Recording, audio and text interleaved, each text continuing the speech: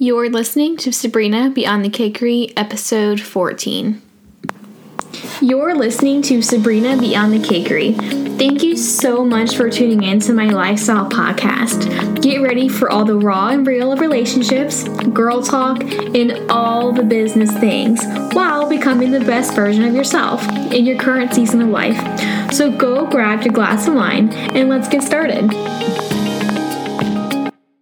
Hello, happy Tuesday. Thank you so much for listening today.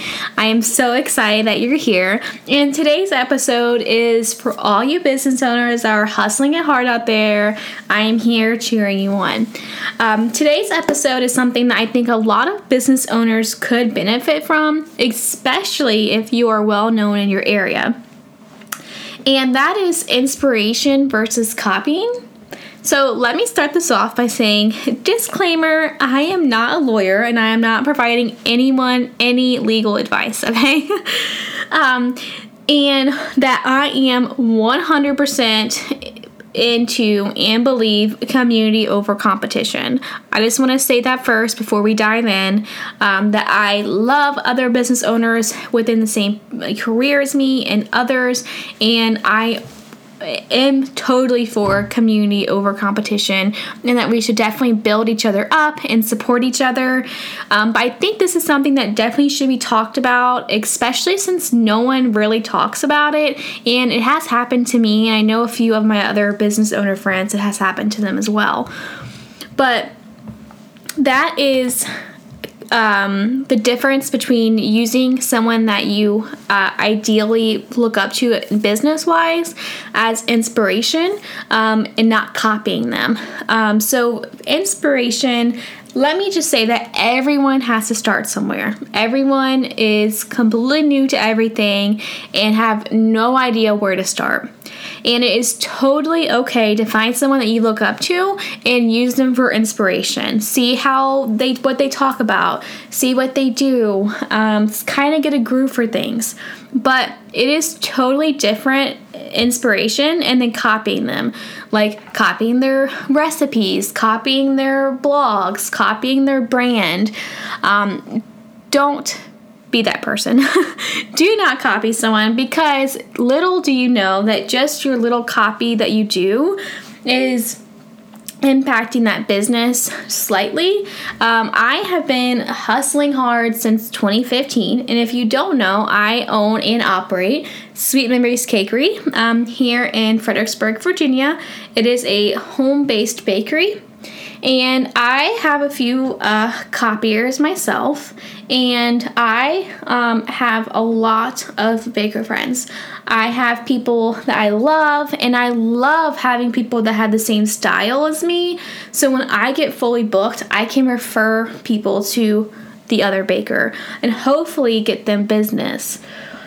And I constantly do that, but a couple things have actually been brought to my attention by some of my following, and this is why I wanted to talk about this, because I didn't even know that it was happening. It was brought to my attention, and so if you are a business owner, maybe you can look into it to see if this is happening to you. But I was being copied. So for example, I'm going to list a couple examples of how I was being copied.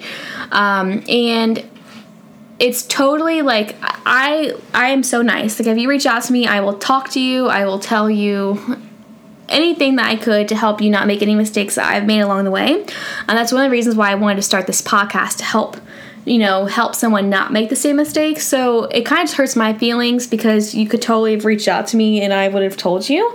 But no. So one of the things that was brought to my attention, one of my followers was like, hey, so-and-so bakery has copied your website, like your entire website, like what you do, like how my front page looked, like literally copied it. And it was to the point where, like, so Travis is manager of my business. So he helps me. Like, Travis is a face in my brand. And so when I made my website, I was like, Travis needs to be on my website, because when I deliver weddings and people come over for, if we decide to do in-person cake testing. Like Travis is here. He goes with me to deliver my weddings. He's like my right-hand man. I like to call him the muscles behind my business. So my customers are seeing his face, and I want them to know who he is. And so my very front page, it goes into like about my business, and then at the bottom it's a picture of me and Travis, and it goes into a little bit of about us.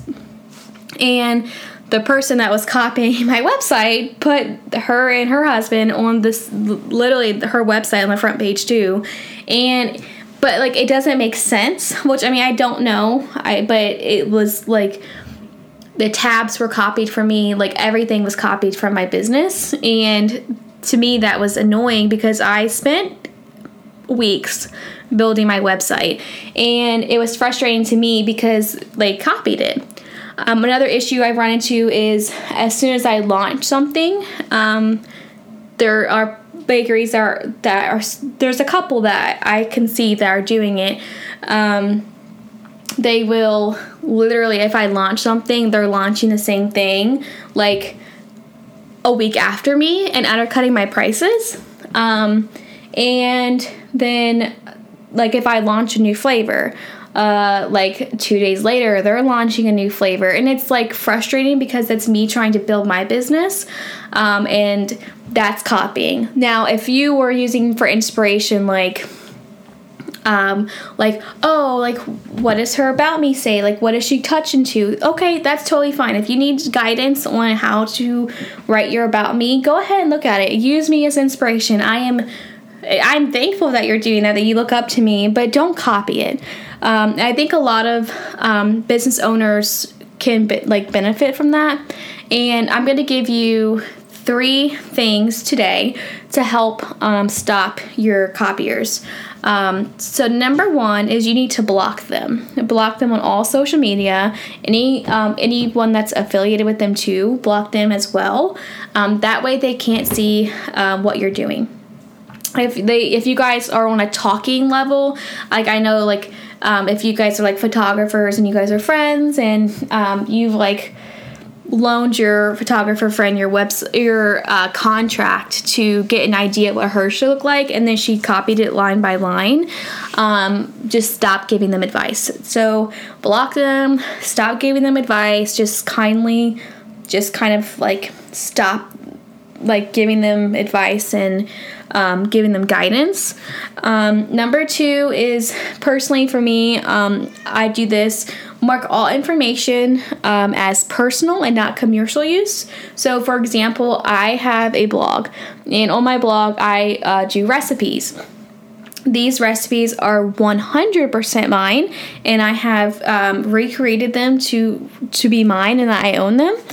And after the end of my recipe, in big bold letters at the bottom, it says, these recipes are intended for personal use only, not for commercial. So that means that you cannot take my recipe and sell it to someone else. And if you do, then this becomes a legal battle. So, so make sure all your stuff is, properly, protected. This also goes into the next one, is like properly protecting your business with like non-disclosure agreements and trademarks, etc. And next is to confront, kindly challenge your copycat. So if they are line by line copying your website or copying your brand, if they are like copying your entire brand, like there's like, when I say brand, you're probably like, Sabrina, what do you mean? When I say brand, I mean like your style. So like my brand is pink,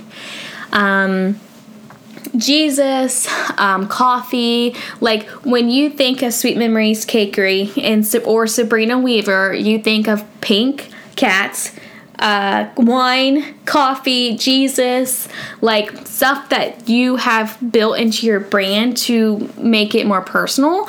My brand is like girly and like rustic with a twist of modern.